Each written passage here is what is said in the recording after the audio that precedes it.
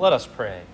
May the words of my mouth and the meditations of our hearts be always acceptable in thy sight, O Lord, our strength and our Redeemer. Amen. Please be seated. If you go to a bookstore, assuming they still have those, or if you do a search on Amazon for the concept of books on biblical leadership, there will inevitably, no matter which book you pick up, there will include a section on Moses. Moses as biblical leader. Moses is considered a profound leader, bringing the nation of Israel up out of Egypt and leading them through their wilderness wanderings. And rightfully so, we think of Moses this way. Both Old and New Testament hold him up as the lawgiver who fathered Israel into becoming a nation. While these are accurate summaries of the story, there are more than a few instances where Moses struggles with the loneliness of leadership. He was in the uncomfortable position of representing the people of Israel to God and representing God to the people of Israel. He was tasked with enforcing the law, often to the chagrin and complaining of his people. Having been called by God at the burning bush, as we read last week, this week we go with Moses as he begins his mission to liberate the people from slavery. But it doesn't go as smoothly as we might have thought it would. But even in the midst of a seeming failure, God is faithful to Israel. And those of us reading this story almost 4,000 years after the events depicted can learn a great deal about our relationship with God today. There are 3 scenes in today's reading. In scene 1, Moses and Aaron go to the Pharaoh. Their demand is for the Egyptian despot to permit the Israelites to go into the wilderness where they can offer sacrifice to God. Pharaoh is not amenable to their request, offering a few objections. First, he says he doesn't know the God that Moses speaks for.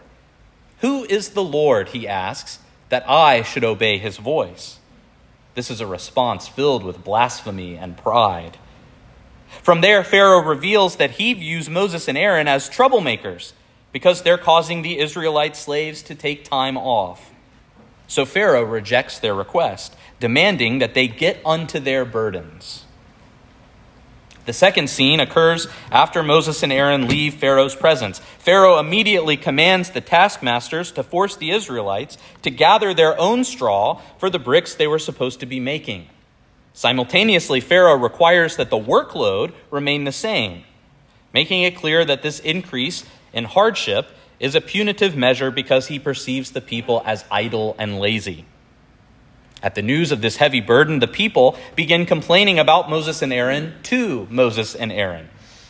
They say, "The Lord look upon you and judge, because ye have made our savor to be abhorred in the eyes of Pharaoh and in the eyes of his servants, to put a sword in their hand to slay us." This moment must have been quite deflating for Moses. He just had this experience with God in the burning bush. He was probably excited, well, at least somewhat excited, to be given the responsibility that he had, only to have that hope and excitement dashed against the barrier of Pharaoh's pride and also the scorn of the people that he was called to save. And if you remember, these are the exact reasons that Moses fled Egypt in the first place, because he ran afoul of Pharaoh and because the people were critical of him. And so the final scene of our reading takes place with Moses retreating back to the presence of God because he needs assurance that he's doing the right thing.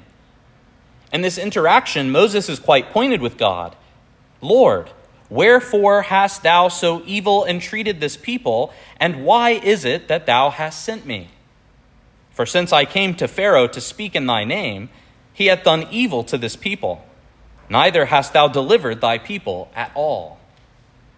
Not only does Moses pick up on a disparity between what he sees and what God has said will be, but that disparity seems to be growing.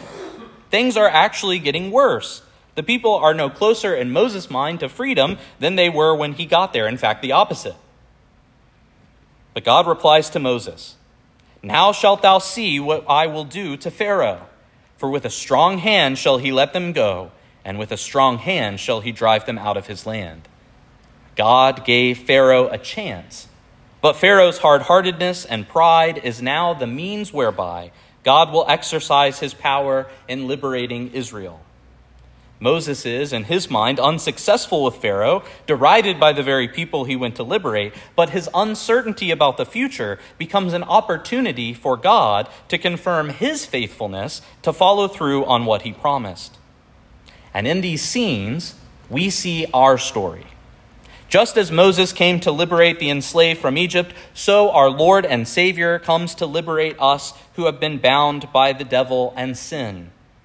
The main difference, though, between their slavery and ours is that ours is something we actively participate in. We actively choose our own enslavement. The Israelites, from what we can gather in the reading, certainly don't feel very fondly for their oppressors. They seem to just want to get along without causing too much trouble. But we often develop a Stockholm syndrome for our captors. The only way out for us is to turn to the Word who brings us to true freedom through his life, his death, his resurrection, his ascension, and the sending of the Holy Ghost. Just like Israel's journey to freedom began at the crossing of the Red Sea, so ours begins when we're liberated from the tyranny of Satan, when we pass through the waters of baptism. But of course, if you know the rest of the story, you know Pharaoh doesn't just let the Israelites go. He resists Moses' efforts to liberate the people. And similarly, the devil does everything he can to stop us from being freed from our infernal chains. I always try to warn all of the baptismal candidates that Satan will do anything and everything he can to stop you from reaching the baptismal font. But our diabolical enemy doesn't stop after we get baptized. St. Paul exhorted the Corinthians to bring into captivity every thought to the obedience of Christ. The church father Origen explains that our thoughts can come from 3 different places. Some of our thoughts just arise based on our personalities, our life experiences, our memories, and other internal factors. Other thoughts, those directed towards good things, are given to us by God directly. But still other thoughts, those thoughts that seek to turn us away from the good, are implanted by the devil.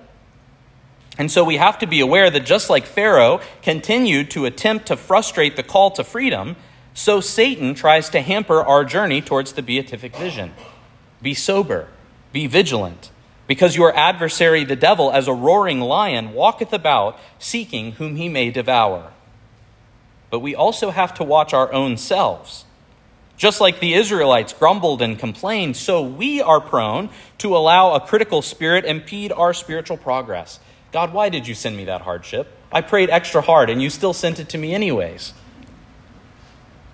The common theme between being tempted by the devil or being derailed by our own grumbling and complaining is distraction. It's what happens when we take our eyes off the ball of the goal.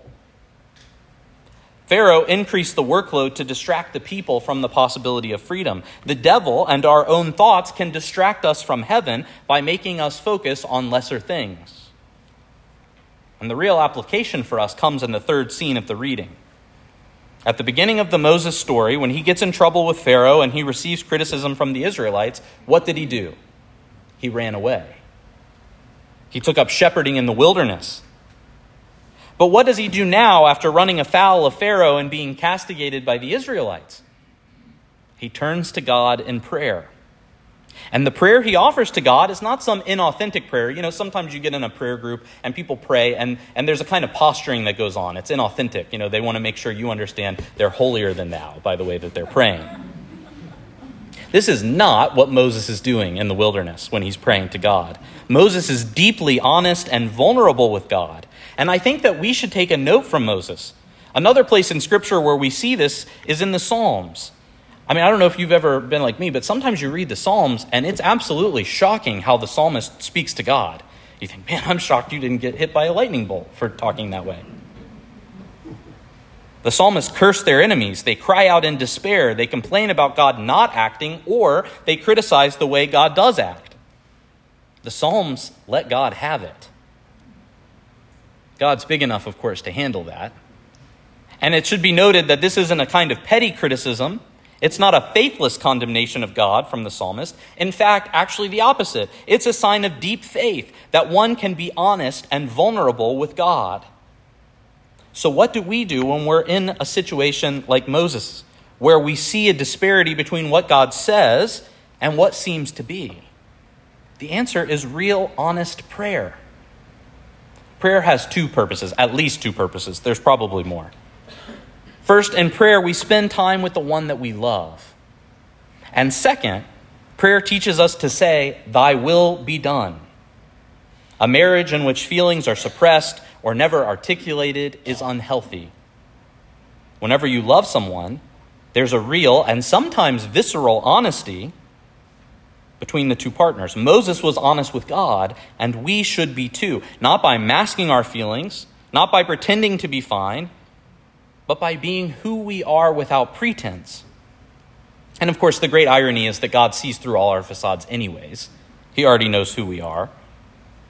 But note how despite his honesty, despite his frustration with his situation and with God, Moses allows God to have the last word. And of course, we do know how the rest of the story goes. It's easier said than done, but this is what we must aim at in prayer. Always coming back to a posture that accepts what God wants for us because we acknowledge that he knows better than we do and that he's more powerful than we are. In the name of the Father, and of the Son, and of the Holy Ghost, amen.